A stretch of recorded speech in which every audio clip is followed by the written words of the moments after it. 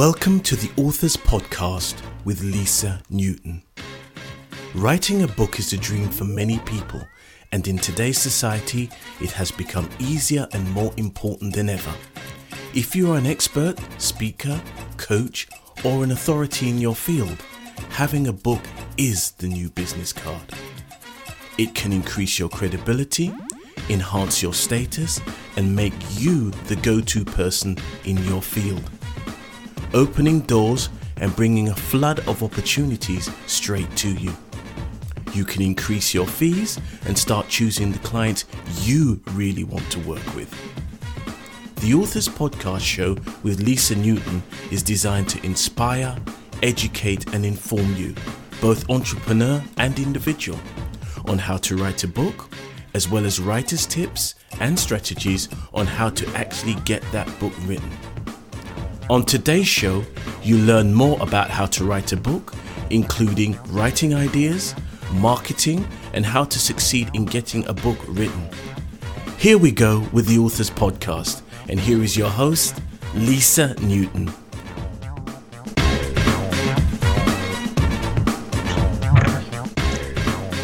Hello and welcome to another episode of the Authors Podcast. Today my guest is Douglas Taurel. He is a professional actor, producer and writer. His passion for honouring veterans and their families is evident in the projects he has created. His artistic goal is to make sure that the country does not forget our veterans and always remember their and their families' incredible sacrifice. He's the creator of the critically acclaimed play, The American Soldier, which has performed at notable spaces like the Kennedy Center off Broadway twice and the Library of Congress, and for over 10,000 audiences in 16 cities and 12 states. The American Soldier has been invited back to perform at the Kennedy Center this coming Veterans Day week and nominated for an Amnesty International Award.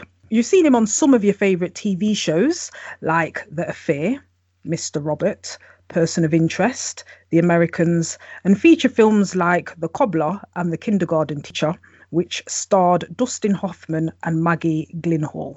He was commissioned by the Library of Congress to write his second play, An American Soldier's Journey Home, to commemorate the ending of World War I, and recently wrote, directed and produced his TV web series, Landing Home. He's also written hundreds of blogs and columns for many of New York acting magazines, and his acting blog was named one of the top 100 acting blogs for actors. All that said, I should have on the line Mr. Douglas Taurel. Hi. Hey, how you doing? Very good. Thank you very much. It's quite an exciting episode for me today because you're the first person who I've spoken to about writing plays.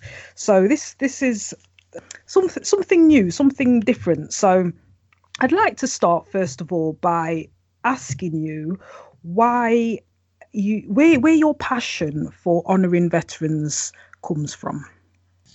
I think it just came from being naturally, sympathetic to people who are struggling in many different aspects of life. That's probably what leads many people into the acting profession. We tend to be, I like to say, athletes of the heart. So when we were heavily into the Middle East, both the UK and the United States, right after 9/11, and we started reading stories. I started reading stories in the newspapers about vets coming home and on multiple deployments, struggling with the financial problems, struggling with PTSD, suicide, which was just starting to be talked about back then.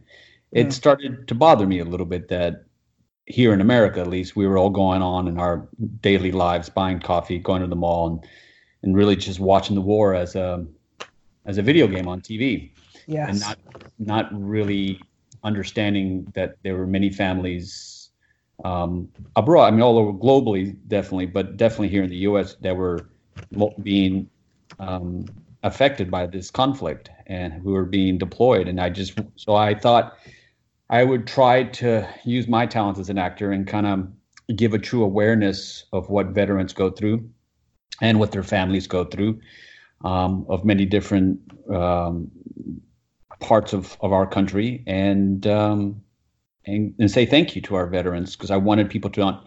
Everyone was always saying thank you for our service and we should remember our servicemen, but no one was really doing anything about it.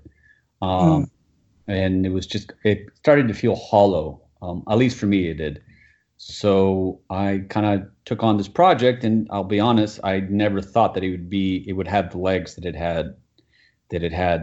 has right now. It's obviously it's taken a life of its own. Yeah, no, definitely.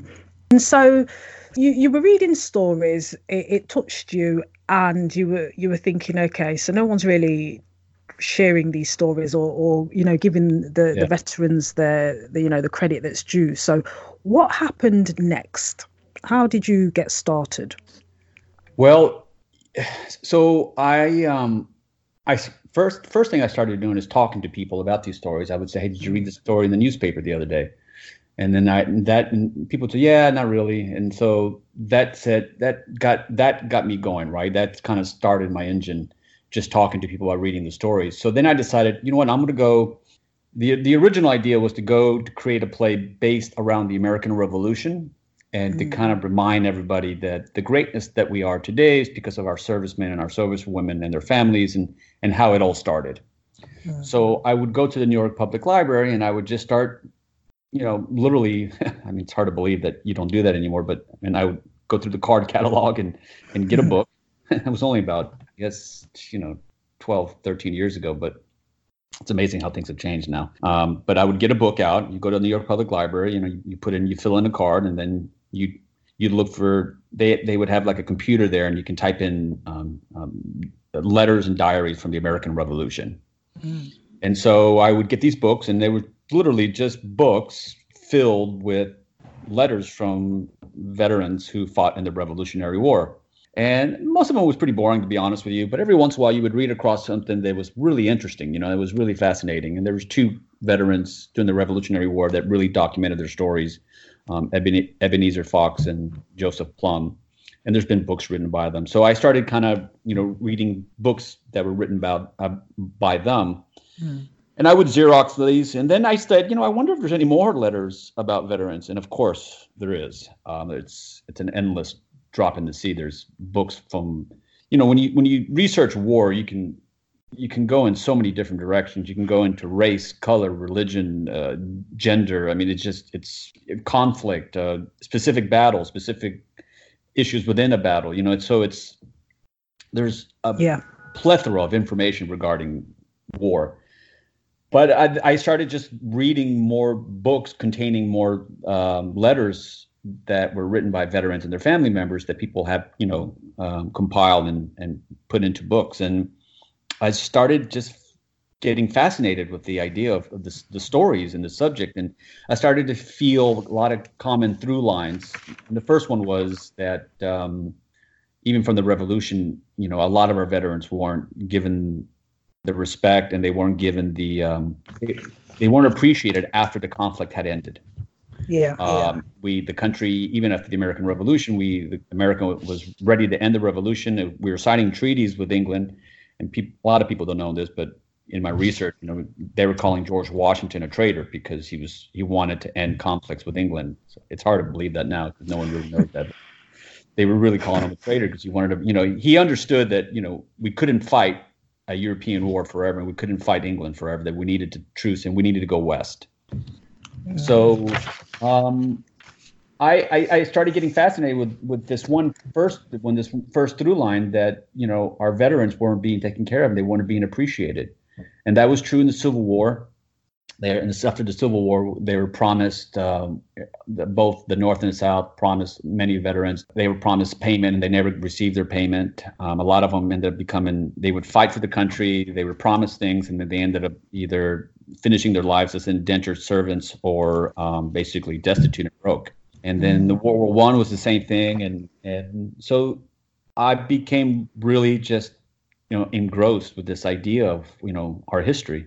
And that's kind of where it all started. And I collected, thousands of letters and I didn't know what to do with it at first. I was just basically, I had a pile of letters and no one knew what to do with it. I just kept talking about it and I kept researching it and it was driving my wife nuts and driving my friends nuts. And they were like, good luck with that, man. I don't know what you want to do with that, because when you tell somebody, it's like, I was on another interview and I said, it's kind of like, writing about civil rights in the United States. Where do you start?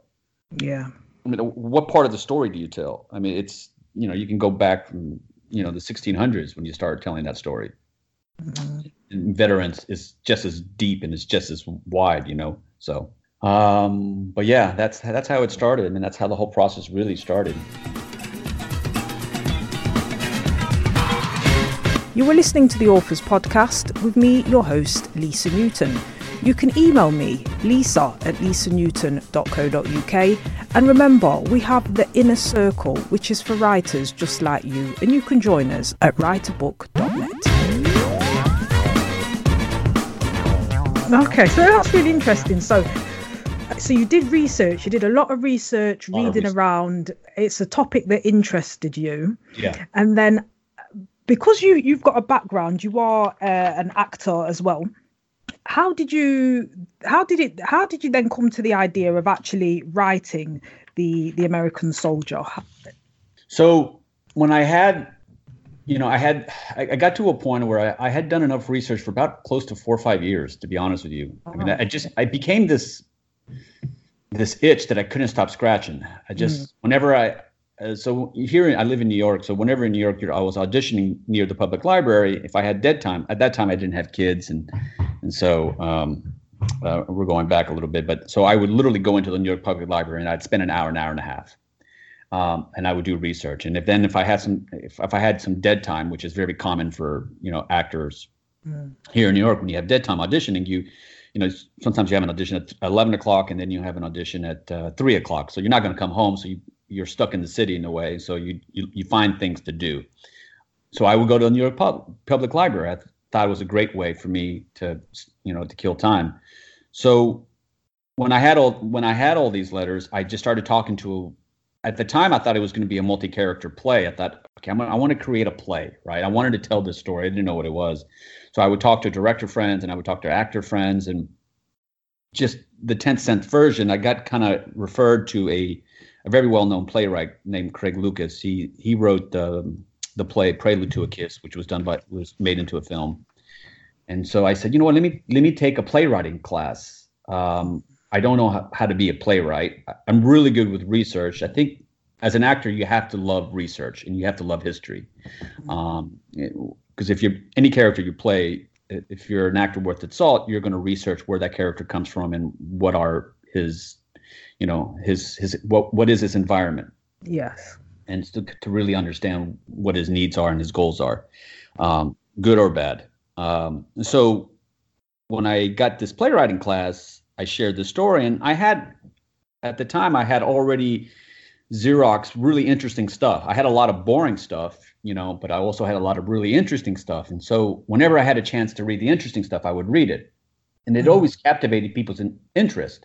The really interesting stuff really grabbed people. They're like, wow, that's really fascinating. Where's that from? And I would say, it's from the Revolution. Like, wow, that's fascinating. Where's that from? And I'd say it's from Vietnam, or it's from the Civil War. Oh, I never heard of that stuff before.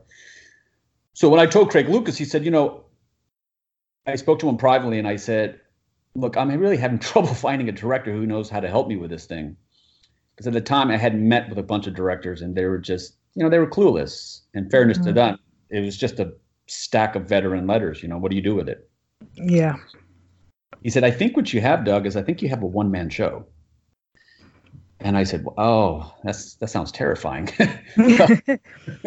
A one-man show. He goes, no, I think no one's going to be able to tell this story like the way you're going to be able to tell it. Just from listening to you talk about it, I think you need to find a way to tell this as a one-man show. And so that was the first seed that kind of pointed me into a direction. And then I went on to another process of interviewing more directors. No one really knew what to do with it. And just to be fair, I lose track of time because it's been a while now, but there was a point of such extreme frustration that I threw all the letters into the trash can. Oh. And my wife pulled them out, and I was basically whining like a 5-year-old or baby girl and or baby boy. And she said, look, stop pouting. I was like, no one knows what to do with this. It's stupid. I'm wasting all my time. I've got all these letters. it becomes, you become obsessive when you're trying to create Yes. a project. It becomes really obsessive. And when you can't see the light at the end of the tunnel, you get really frustrated. And what I didn't realize is, the first step of a 1,000 miles is always the first step. I said, okay, let me try to, my wife said, why don't you grab one letter that you're really passionate about, and let's see if you can create a monologue out of it. And I said, okay, let me do that. So just create a monologue, memorize it, do what you know how to do best, and show some directors. So that's what I did. I memorized one letter from the Iwo Jima conflict in the Second World War, and that was really connected to. And my wife said, so I started interviewing directors, and I found one director who said, wow, that's really beautiful. You have any more of that stuff? And I said, yeah, I have quite a few of this stuff. He goes, well, why don't you show me something else? Let's meet in a couple of weeks and let's show me something else. And that was a very powerful learning lesson for me, because I've shared this multiple times, but it's much easier to sell a product than it is to sell an idea. And what I was trying to sell before then was an idea. I wasn't really I didn't have a product to show someone. And so by having a monologue that I had memorized and crafted and worked, I had a product that I could show someone, right? It wasn't an idea now of stack of letters. It wasn't subjective. It was more concrete. They can look at it and say, I like that. I don't like that. I don't believe with that. I believe in that. And that was a really powerful lesson, not only as an artist, but as a producer and as an individual. I was like, okay, now I know I have to create product here. Yes. You are listening to the Authors Podcast with Lisa Newton. Please do subscribe to, like and share this channel. So if you're just tuning in, I am talking to Douglas Taurel, who is the creator of the critically acclaimed play The American Soldier. And we've just explored how we got to the point of coming up with the format of it being a monologue, and how to turn an idea which was a little bit woolly, a little bit hazy, but into something much more concrete and tangible, as you say. So that was a brilliant idea from your wife then, Douglas, to take a letter and just to really focus in on it. And then what happened after that? And that same lesson, it was really kind of an epiphany for me. I was able to realize that was much easier than I thought, because I'm a good actor, and I was always really good with these type of material. I studied with a gentleman named Win Hanman. He's a legendary acting teacher here in New York. He's taught everybody. When I say everybody, I mean everybody, from Dustin Hoffman to Robert De Niro, and many solo show artists have come out of his class because of the way he works. He always works organically, and he would always, he would give you material, and he would say, well, what does that character want? How does he walk? What are his dreams? What are her dreams? What's the letter to the world? So he organically taught us how to create characters. And so a lot of the material that he would always give me when I was in class, we used to study in Carnegie Hall, which was a beautiful place to study. And his class was one couple doors down from where Marlon Brando used to live at, because Carnegie Hall back then used to be residential. Yeah. And so a lot of the material that I was really good with was war material, soldier material. He had a thing called Company K. There were these letters written by this World War II veteran, and he would give them to me, and he would always tell me, this stuff fits you really well. And so, I laugh now because I should have known right away that this was going to be my calling. After I created that monologue and I showed him another monologue, and I was able to do that process really well, I said, hey, Patrick, his name was Patrick Lillis. He was known as being really good with solo show artists. I had reached out to other people. Another important lesson is that whenever someone would tell me no, I would always, and I can't remember who taught me this, but I think it was Craig Lucas, but he said, if they tell you no, Doug, ask them, okay, they may not be right for it, but ask them if they know anybody else who is. Yes. And I did that a lot. I would get no's. I said, oh, well, appreciate your time. Do you know anybody who might be interested in this project? And I would get leads. People were kind enough to say, well, you should reach out to this theater company. They kind of do this kind of material. And then when they would tell me no, and they would say, you should reach out to this theater company. And then eventually that's how I found Patrick. I reached out to someone who basically gave me the name of a theater company. And she had told me, we're kind of not really producing any new work, but I know a director who does a lot of solo show work. And that's how they gave me Patrick's name. So that's always an important lesson, that really don't take no as a permanent answer. Take it as a temporary opinion. I like that. Don't take no as your permanent answer. Take it as a temporary opinion. I love that. Opinions. And I'll share how I got to the Kennedy Center. But yeah, a lot of times we get afraid. We're so terrified of the word no. We're really not stepping back and looking at it as just a 2-letter word. It's not a death sentence, you know. But and especially as artists, you know, we're always terrified of rejection. But in any business, I think when it's one of those things you have to learn how to handle. And I'm sure there are the books out there on it about, you know, no is not no, it's no for now. It's not no to you as a person, just to the idea, but it's okay because there's someone else out there that will say yes, and you've got to get through the no's in order to get to the yeses. But it can be quite crushing for some people who just don't know how to handle. They see it as rejection, but it's just feedback. It's just an opinion, as you say. Yeah. No, and you start, you know, and when you overcome the no's, you start it becomes, if you really pay attention to it, you start learning that the more you can be courageous and withstand more no's, it becomes a number game. The more yeses you're going to get. Absolutely. You're going to get more no's than you are yeses, but you just need one. You just need one yes. And you know, for all the directors to turn me down, one said yes, and that's all I needed is one. I didn't need 10, I didn't need 20, I needed one. Yeah.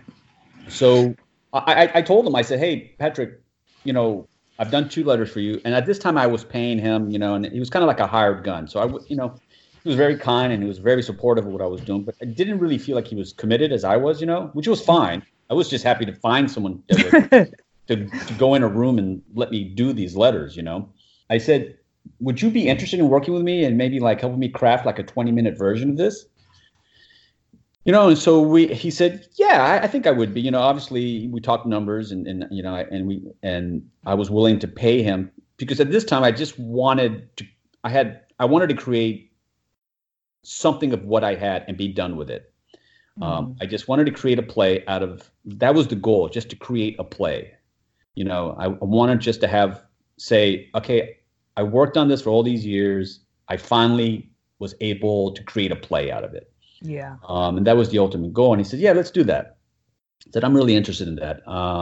You know, I can do that. And so we did that. So, you know, we worked for 6 weeks and I brought out a bunch of different stuff. He said no to some stuff. I took his feedback and we were able to eventually to condense a 20-minute version and we worked on it. You were listening to the Authors Podcast with Lisa Newton. Please do subscribe to, like, and share this channel. So then we had this play, this 20-minute version of this play, and I said, let me invite like 5 people that I know in the business and show it to them. You know, that was my first audience.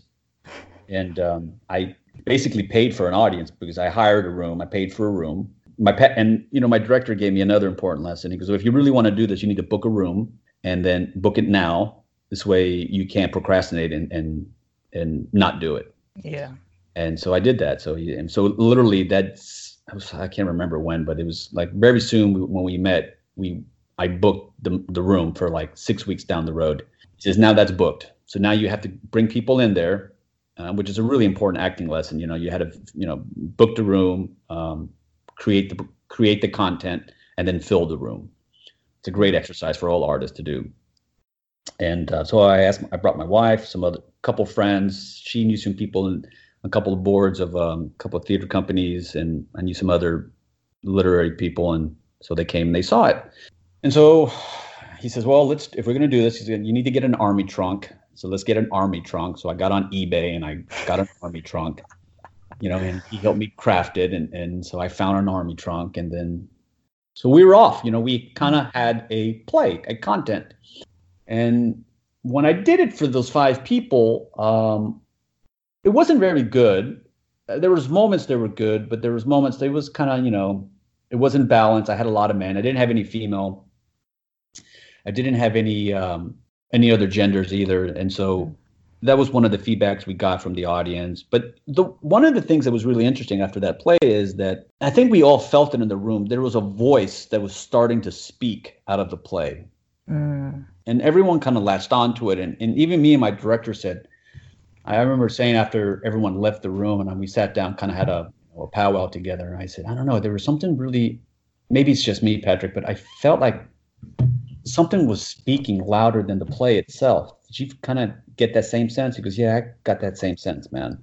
He said, I felt like something was trying to come out. We just weren't really helping it. So I said, you want to work on it anymore? He goes, yeah, let's do it some more. Let's work on it for about another, couple weeks. Let's get some balance in this play. This play has no balance. You need to find some women. You need to find a couple children. You're very one-sided. Let's see if that helps it. And when he told me that, it was not the less. That's not what I wanted to hear. I didn't want to hear the word more research. But I did that. We fast forward. We were able to craft it, and then he says, "Well, go go to a costume shop, get an army shirt, get some army boots. Kind of let's keep building on what we have, and let's go find a festival, and let's just do it for a festival." And I couldn't even get a festival, to be honest with you, to say yes to me. None of the festivals were really interested in me or in the project. They just weren't interested in a veteran. So a lot of the festivals would say no to me. And so when I finally was able, can't remember how I got to this one festival. One of the festivals who told me no, I said, if anything opens up, please let me know. I'd love to do the play for you. And this one festival, I think it was called the One-on-One Bowery Poetry Festival. They had someone who dropped out, and she said, if you're still interested in doing this festival, I'd love to have you. And you just have to be off book, meaning you have to be memorized. And I said, yeah, I'm off book, So that was my first opening, I think I applied to like 10 festivals, and some of them didn't even reply back to me. So what does off book mean? You have to have it memorized. Okay. You have to have the material memorized. But basically, they don't want someone going up there just reading to you. Right. Right. They want you performing for the audience. Which you were doing anyway. Right. Exactly. Yeah. I was doing anyway. I finally got a yes to this festival, and I was really excited, nervous as well. She said, I think you'd be a great fit we're going to be performing it on Memorial Weekend. This fits This fits perfectly. It's just 20 minutes. I'm gonna sandwich you with another girl who's doing a play about her and her father. Complete contrast of what my material was about, But she says basically the person who you're replacing dropped out. And so I said, okay. So it was the Monday after Memorial Weekend. It was a rainy weekend, rainy night, and I didn't really want to go. I knew no one was going to be there, and as an actor, you just know when a theater is going to be full and when the theater is not going to be full. A lot of times I told people, when people are going to go, when you would go somewhere. And if you prefer to be at home watching TV, you know that everyone else prefers to be at home watching TV. So I went and I performed, and we had 8 people in the house. 3 people came to see her. Then it was my director. I hired a photographer to shoot it. So that was 5. And then there was 3 other souls there, and God bless them. I don't know why they were there, but they came. I performed the play, and after I performed the play, I got a standing ovation. And the standing ovation wasn't the big deal. What was the big deal then was the effect the play had on people. The voice was getting louder, and many people who were either connected to the military, who were in the audience, came up to me afterwards, and they were saying, that's a really powerful piece you're working on. You should keep going, because I think you're onto something. And then I had a sister of a fallen Afghanistan veteran he had gone to everlasting life. He had died in combat. She said, I lost my brother, and I think what you're doing is very important. I hope you don't stop. And she was in tears. So me and my director got together.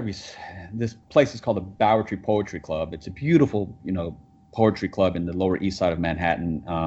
It's been around since the Beat Poet days in the 60s. It's one of New York's lasting beacons of of old theater that's still left around. And so it has a bar. And so we sat at the bar and, we were kind of I was feeling really chuffed because I was able to get through it. I performed the play. And from as far as I've gotten to the play, I thought I was complete. And he was like, that was the first night that he got connected to the play.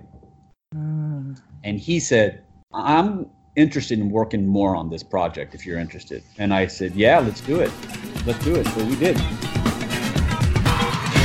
You were listening to the Authors Podcast with me, your host, Lisa Newton.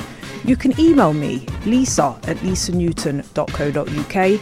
And remember, we have the Inner Circle, which is for writers just like you, and you can join us at writerbook.net.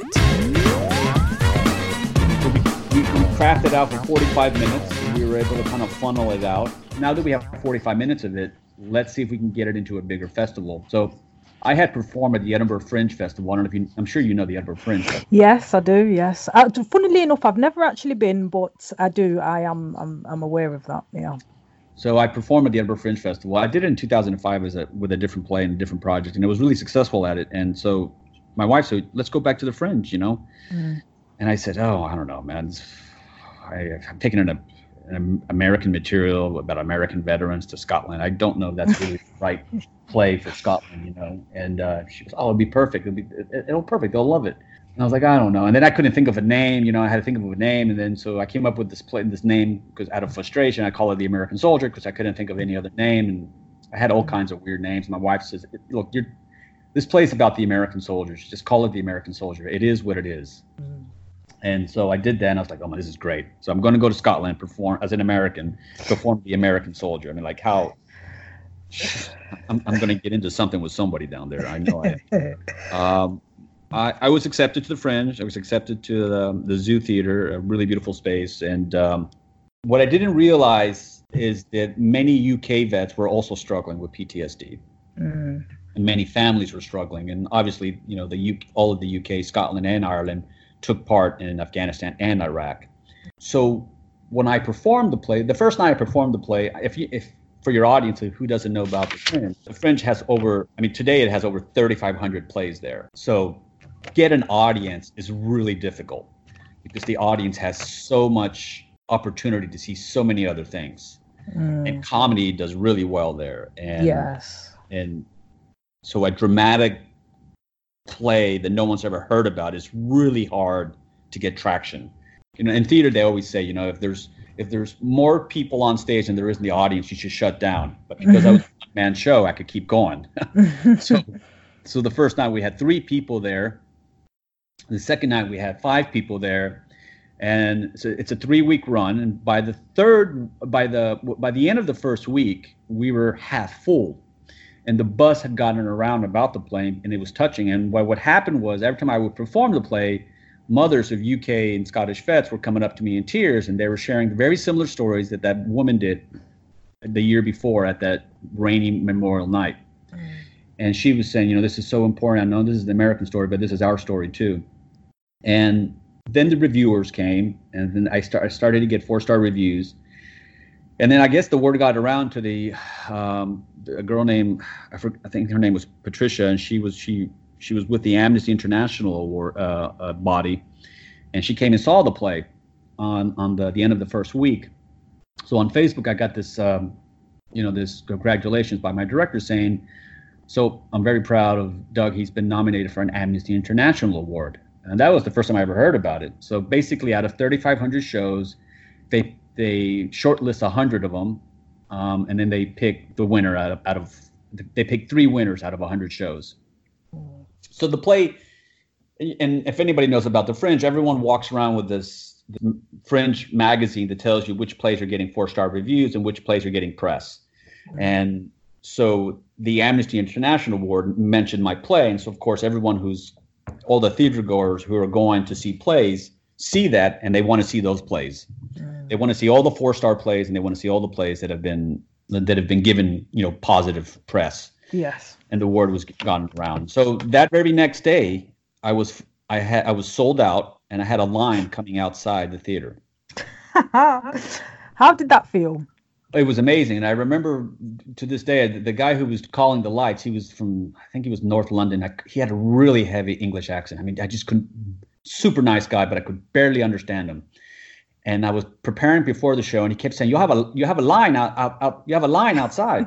You have a line. And I kept thinking, he said, like I'm missing a line, like as an actor in the play. I go, what do you mean I'm missing a line? I haven't started yet. Like, what are you talking about? He goes, no, bloke, you have a line outside your door. And so I walked outside from the theater, and I looked out, and there was 60 to 65 people waiting to get inside.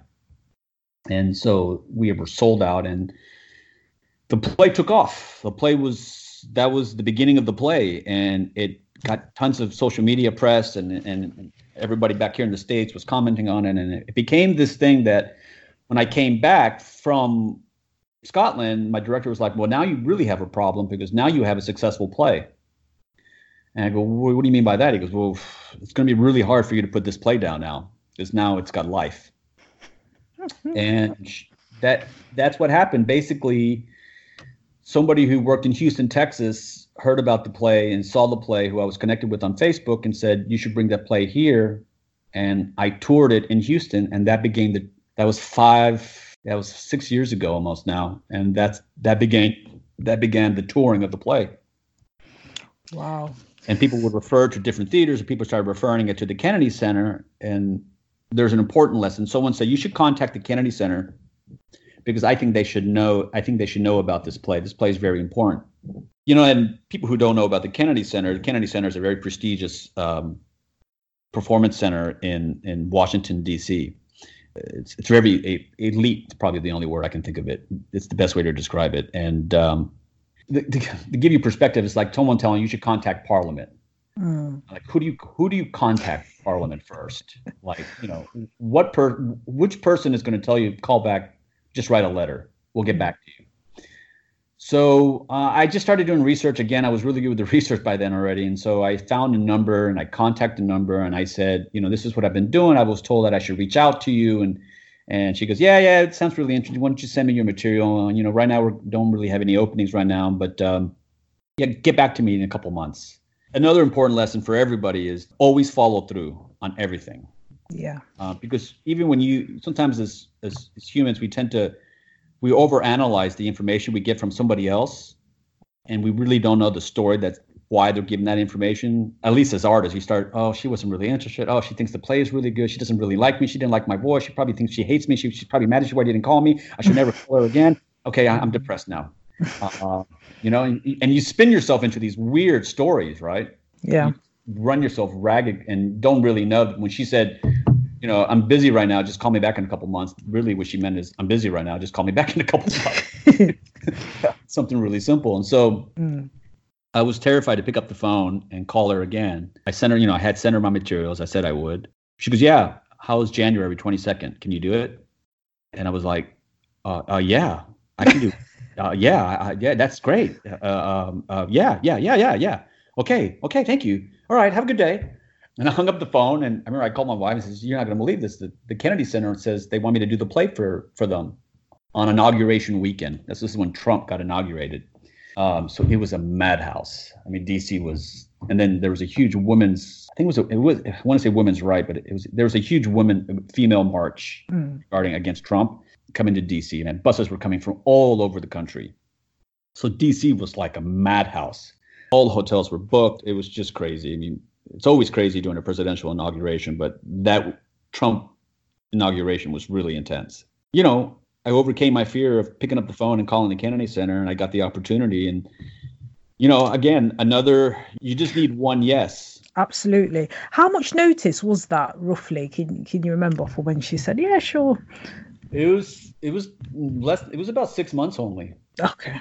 Yeah, when I called, I had done Houston. I had done 2 tour dates. I did Houston, and then I performed it in New Jersey, here in New Jersey, and someone who in the audience said, also at this time I really had my sea legs with the play, so to say. I had performed it for already a couple of times, and I was in Scotland. I did it for 7 days a week for 3 weeks. So I was really honed in with the material now, and and how I was presenting it. So I was really connecting with the stuff. And someone said, you got to contact the Kennedy Center. I know they would want this play there. So I think it was 6 months when I called them and they said, yeah, can you do, they gave me 2 dates. Now that I remember, that's right. They gave me my birthday and then they gave me inauguration day, which I can't remember what day it was. And I thought, I don't want to do my birthday because I thought birthday was a Sunday. So let me do a different day. And she said, it really doesn't matter what day you pick. We have a pretty good subscriber base here. I mean, we're always pretty full anyway. So you pick your best day. And I wasn't thinking about inauguration. I just was picking a different day besides my birthday. Yeah. And then later when it was too far to change the date, I realized, holy crap, I just got an inauguration date. You were listening to the Authors Podcast with Lisa Newton. Please do subscribe to, like, and share this channel. But, it turned out to be a really good thing because everyone had an American fever to them, whether you were for or against Trump.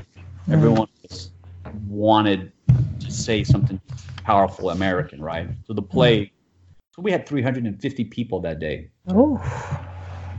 Yeah, and the play was a roaring success, and then then once the play had the Kennedy Center resume cred, it was much easier to get referred out. Then people started talking about the play, and then whenever I would say I just got back from the Kennedy Center, I was immediately booked.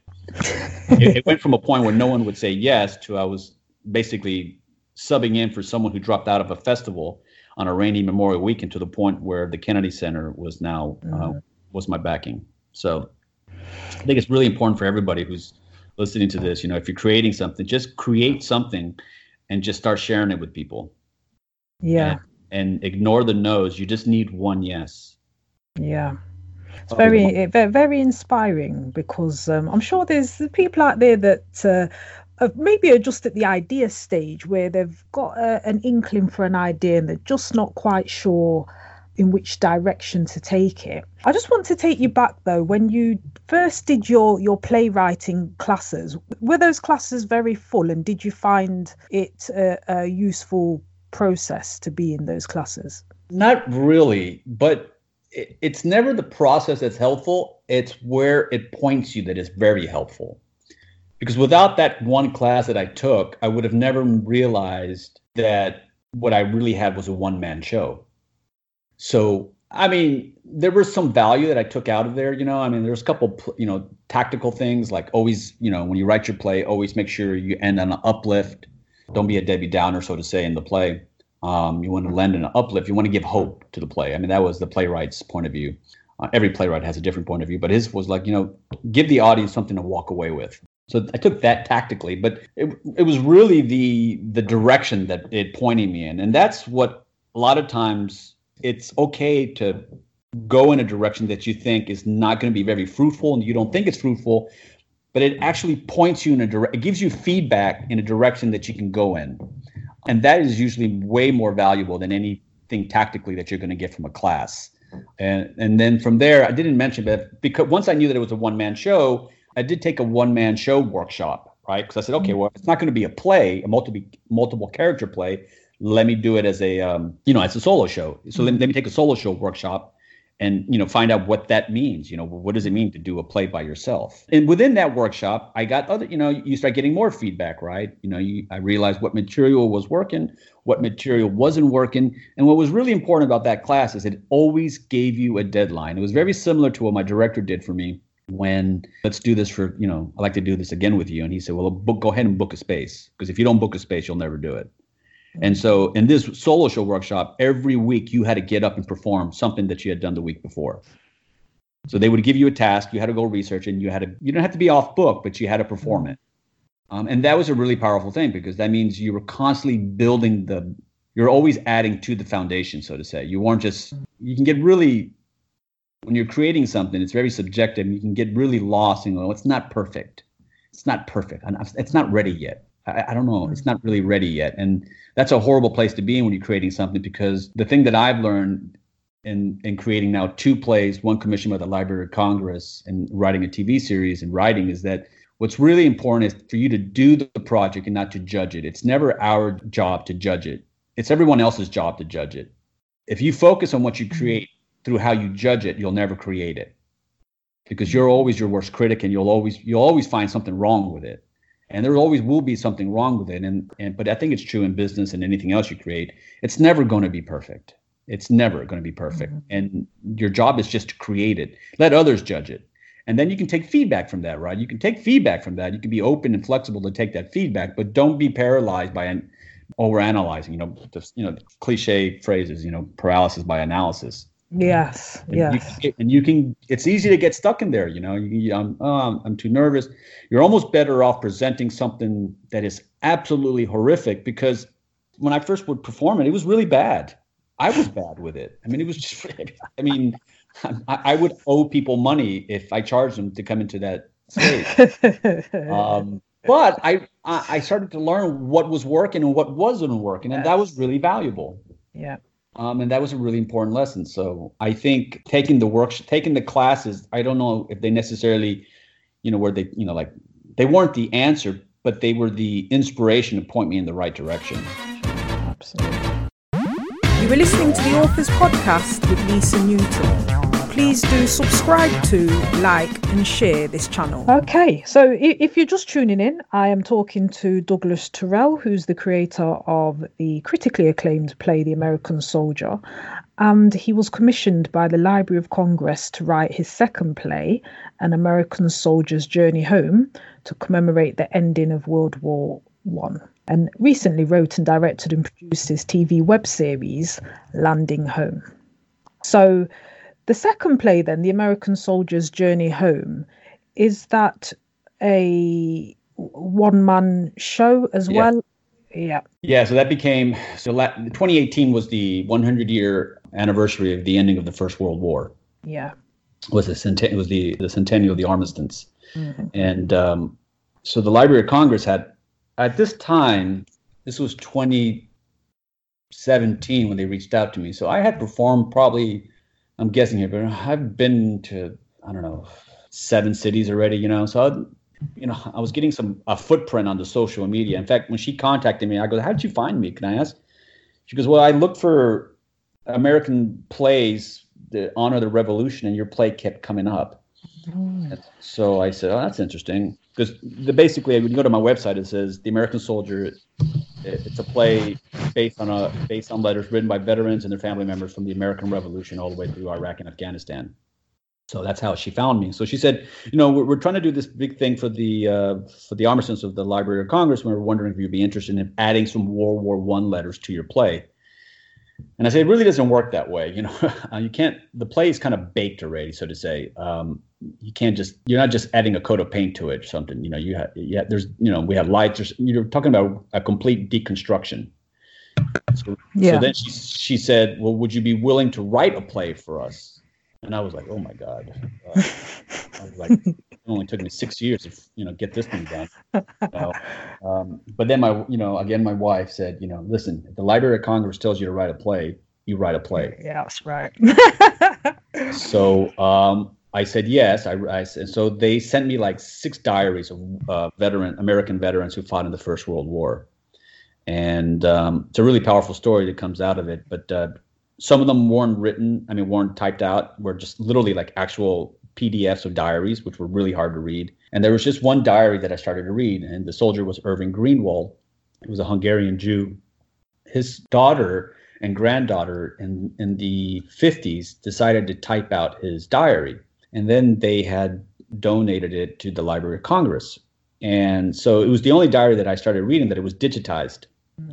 And so it was great for me because I had developed a system already how to create a play. With The American Soldier, I was really rough with it. And I started creating a color coding system. What I learned from all the mistakes I made in The American Soldier was, okay, immediately you read something that you like it, you have to give it a color code or a number grading, like basically awesome, good, bad, best way to describe it. And so I had 3 color codings. I had green, orange, and red.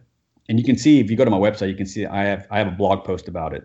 So I had this diary, this digitized diary, and I started reading it, and the gentleman was unbelievably eloquent. It was just breathtaking to read his story.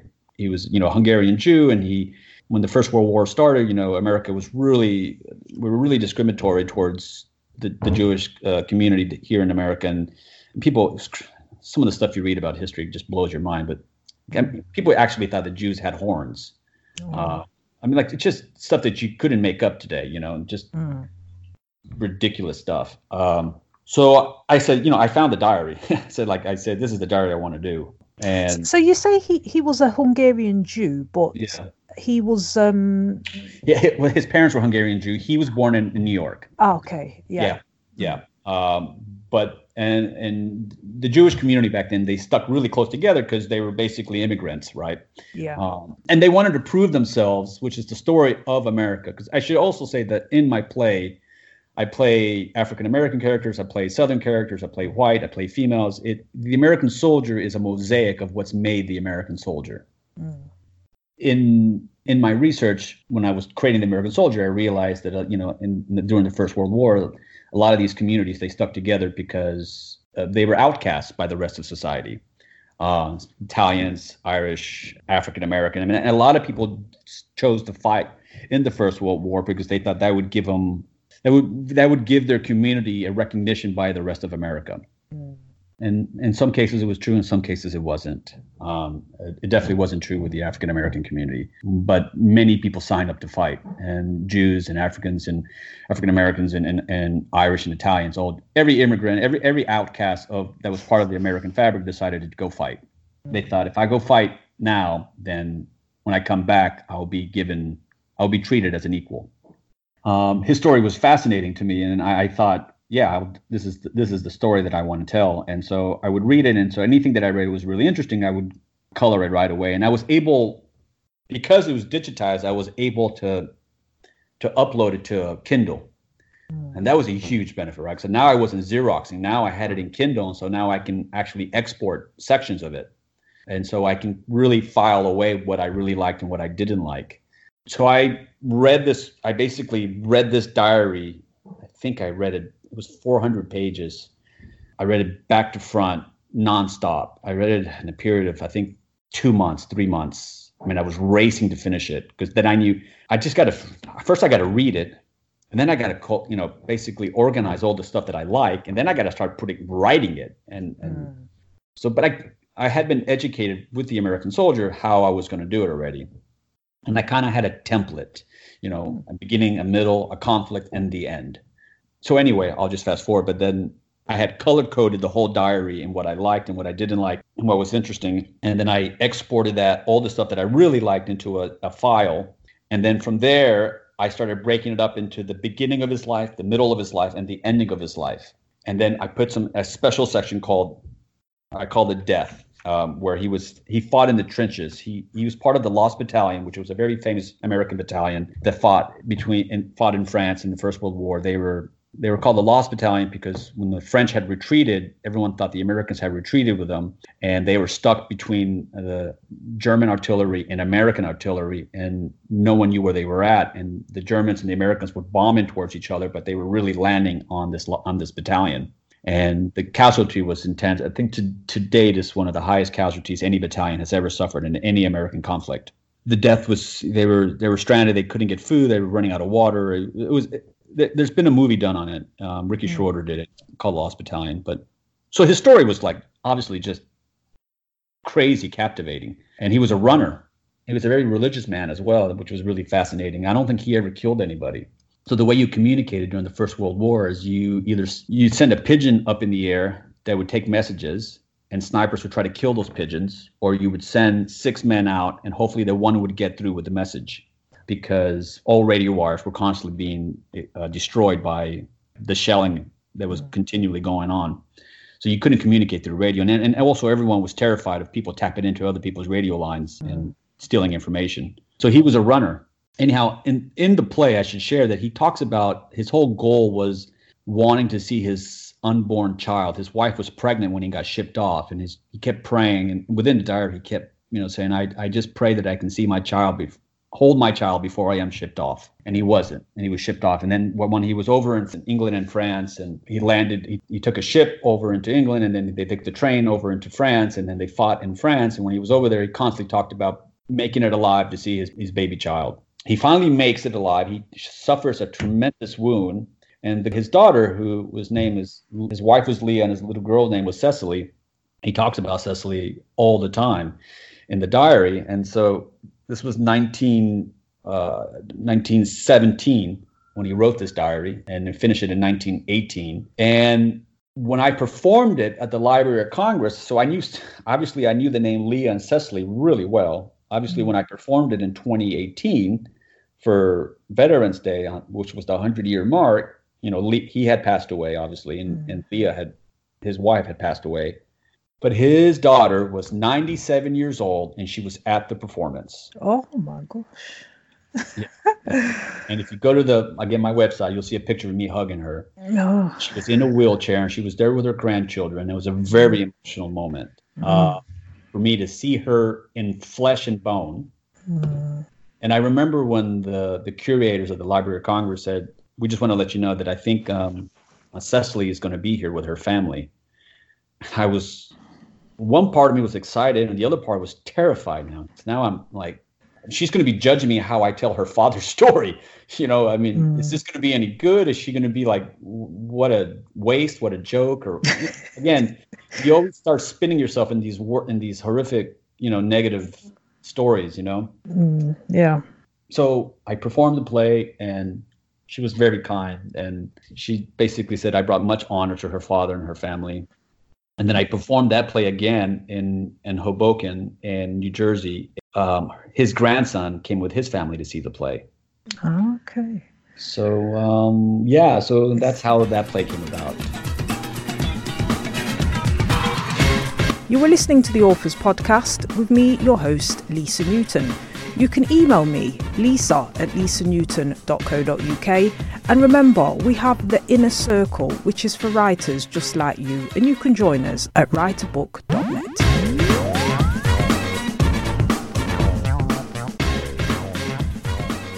Yeah, no, it's amazing how stories can live on and be told through plays. I think all these stories are very important. I think, especially today with, I'm 47, 48, and I sound like I used to walk in the snow up to school with no shoes or no nothing, and I got one meal a week.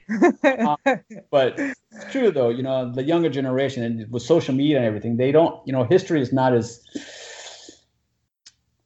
people don't really understand history of any kind.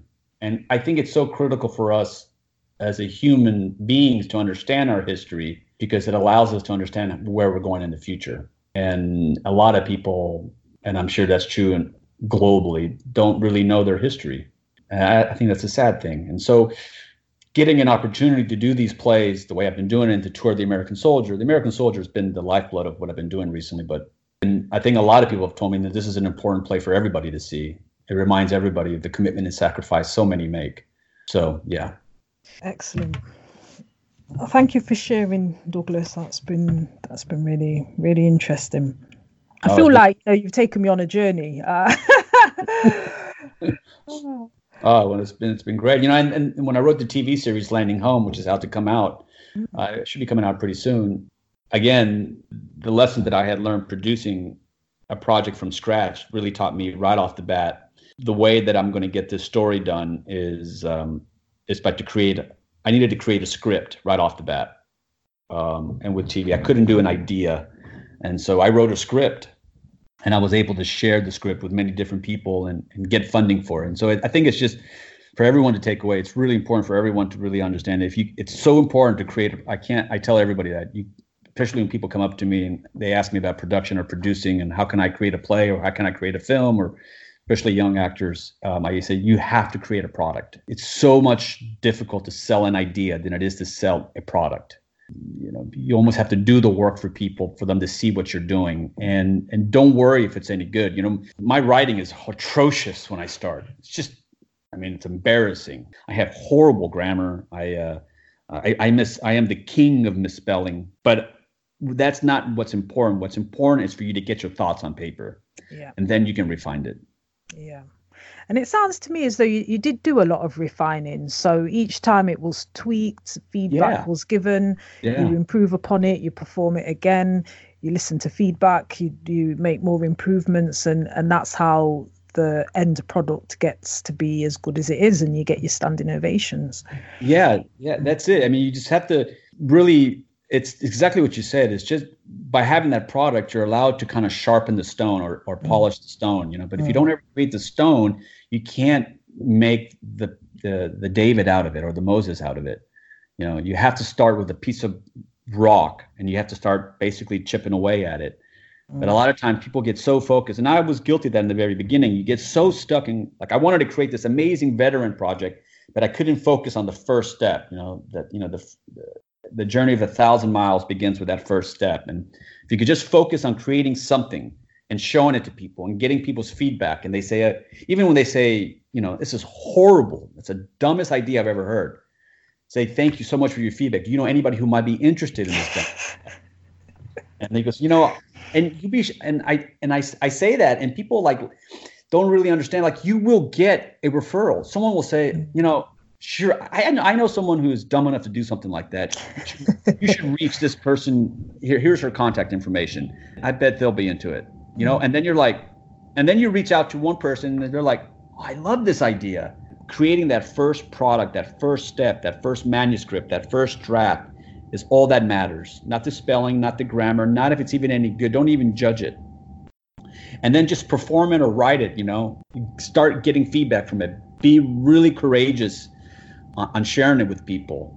And, you know, some of the tactical things that I would always do to work on it is I always woke up early in the morning to do it. I think that was one of the, with all my projects, I woke up super early in the morning because to me, it was much easier to write when everyone else was asleep. It's really hard to get in a creative zone when emails and texts and phone calls and UPS and the buzzer and the door and the construction. I mean, it's just like everyone's coming at you at all times of the day, that you need to use momentum, right? And so a lot of times you can't build any momentum when you're being interrupted all the time. And so if I would get up at 4:45, I would have my laptop open, I'd have my coffee made already, and I would immediately have a cup of coffee, and I would write the idea that I wanted to work on in the morning before I went to bed. So it would feed my subconscious. So when I stood up, I wasn't starting from zero. And there were mornings where I stared at the laptop. I mean, I just stared at it, just like, and it's brutal.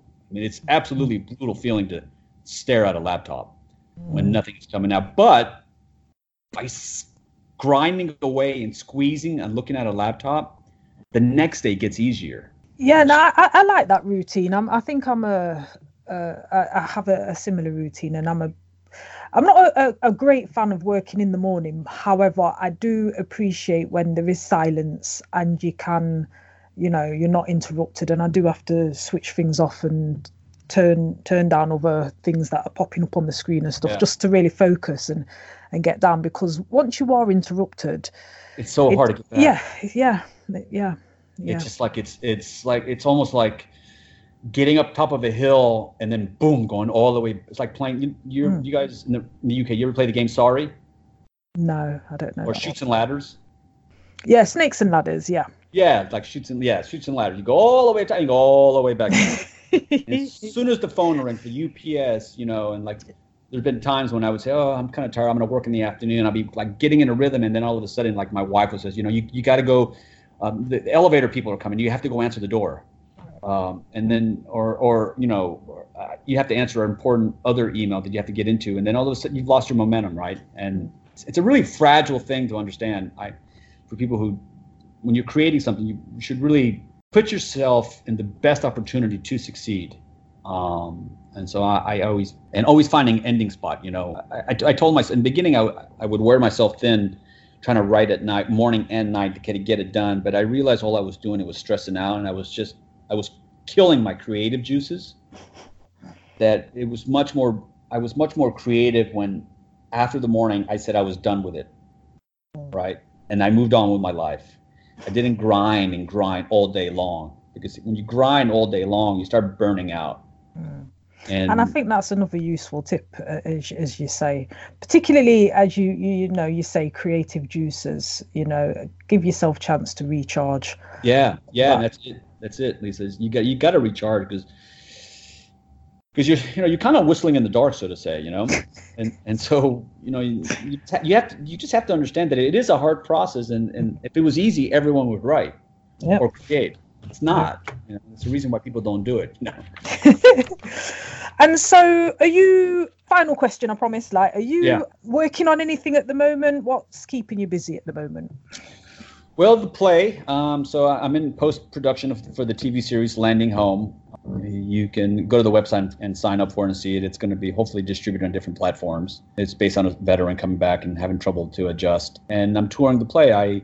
In November, I go to Boston, and then I go to back to the Kennedy Center, and then I head out to Chicago, and then I head out potentially in LA, and I've got some other bookings coming up. So that pretty much has me pretty full. Okay. So for the listeners out there, you can find out more about Douglas on his website, douglastaurel.com, and Taurel is spelled TAUREL.com. And for the websites, it's www.theamericansoldiersoloshow.com. Yeah. Brilliant. It's been great talking to you, Douglas. It's been an honor. Thank you. I really appreciate you allowing me to share my story. It's been very interesting. Thank you. And so, listeners, there you have it. We've interviewed our first playwright, and that just gives you an outline of the way we have to go about doing things, the research, not being scared to put on a show and to get feedback, and to not take any no's personally or as a final, but to always ask people, okay, so it might not be for you, but do you know of anyone? So until the next time, thank you very much for tuning in. And this is Lisa Newton, your host. You have been listening to the Authors Podcast with Lisa Newton, sponsored by Boogles Limited. Tweet the show at Boogles_books, spelled BOOGLEZ_books. You can also contact your host via the email address lisa@lisanewton.co.uk. And if you want to join our authors community, join the inner circle at www.writeabook.net. You have just been listening to the Authors Podcast with Lisa Newton. See you next time.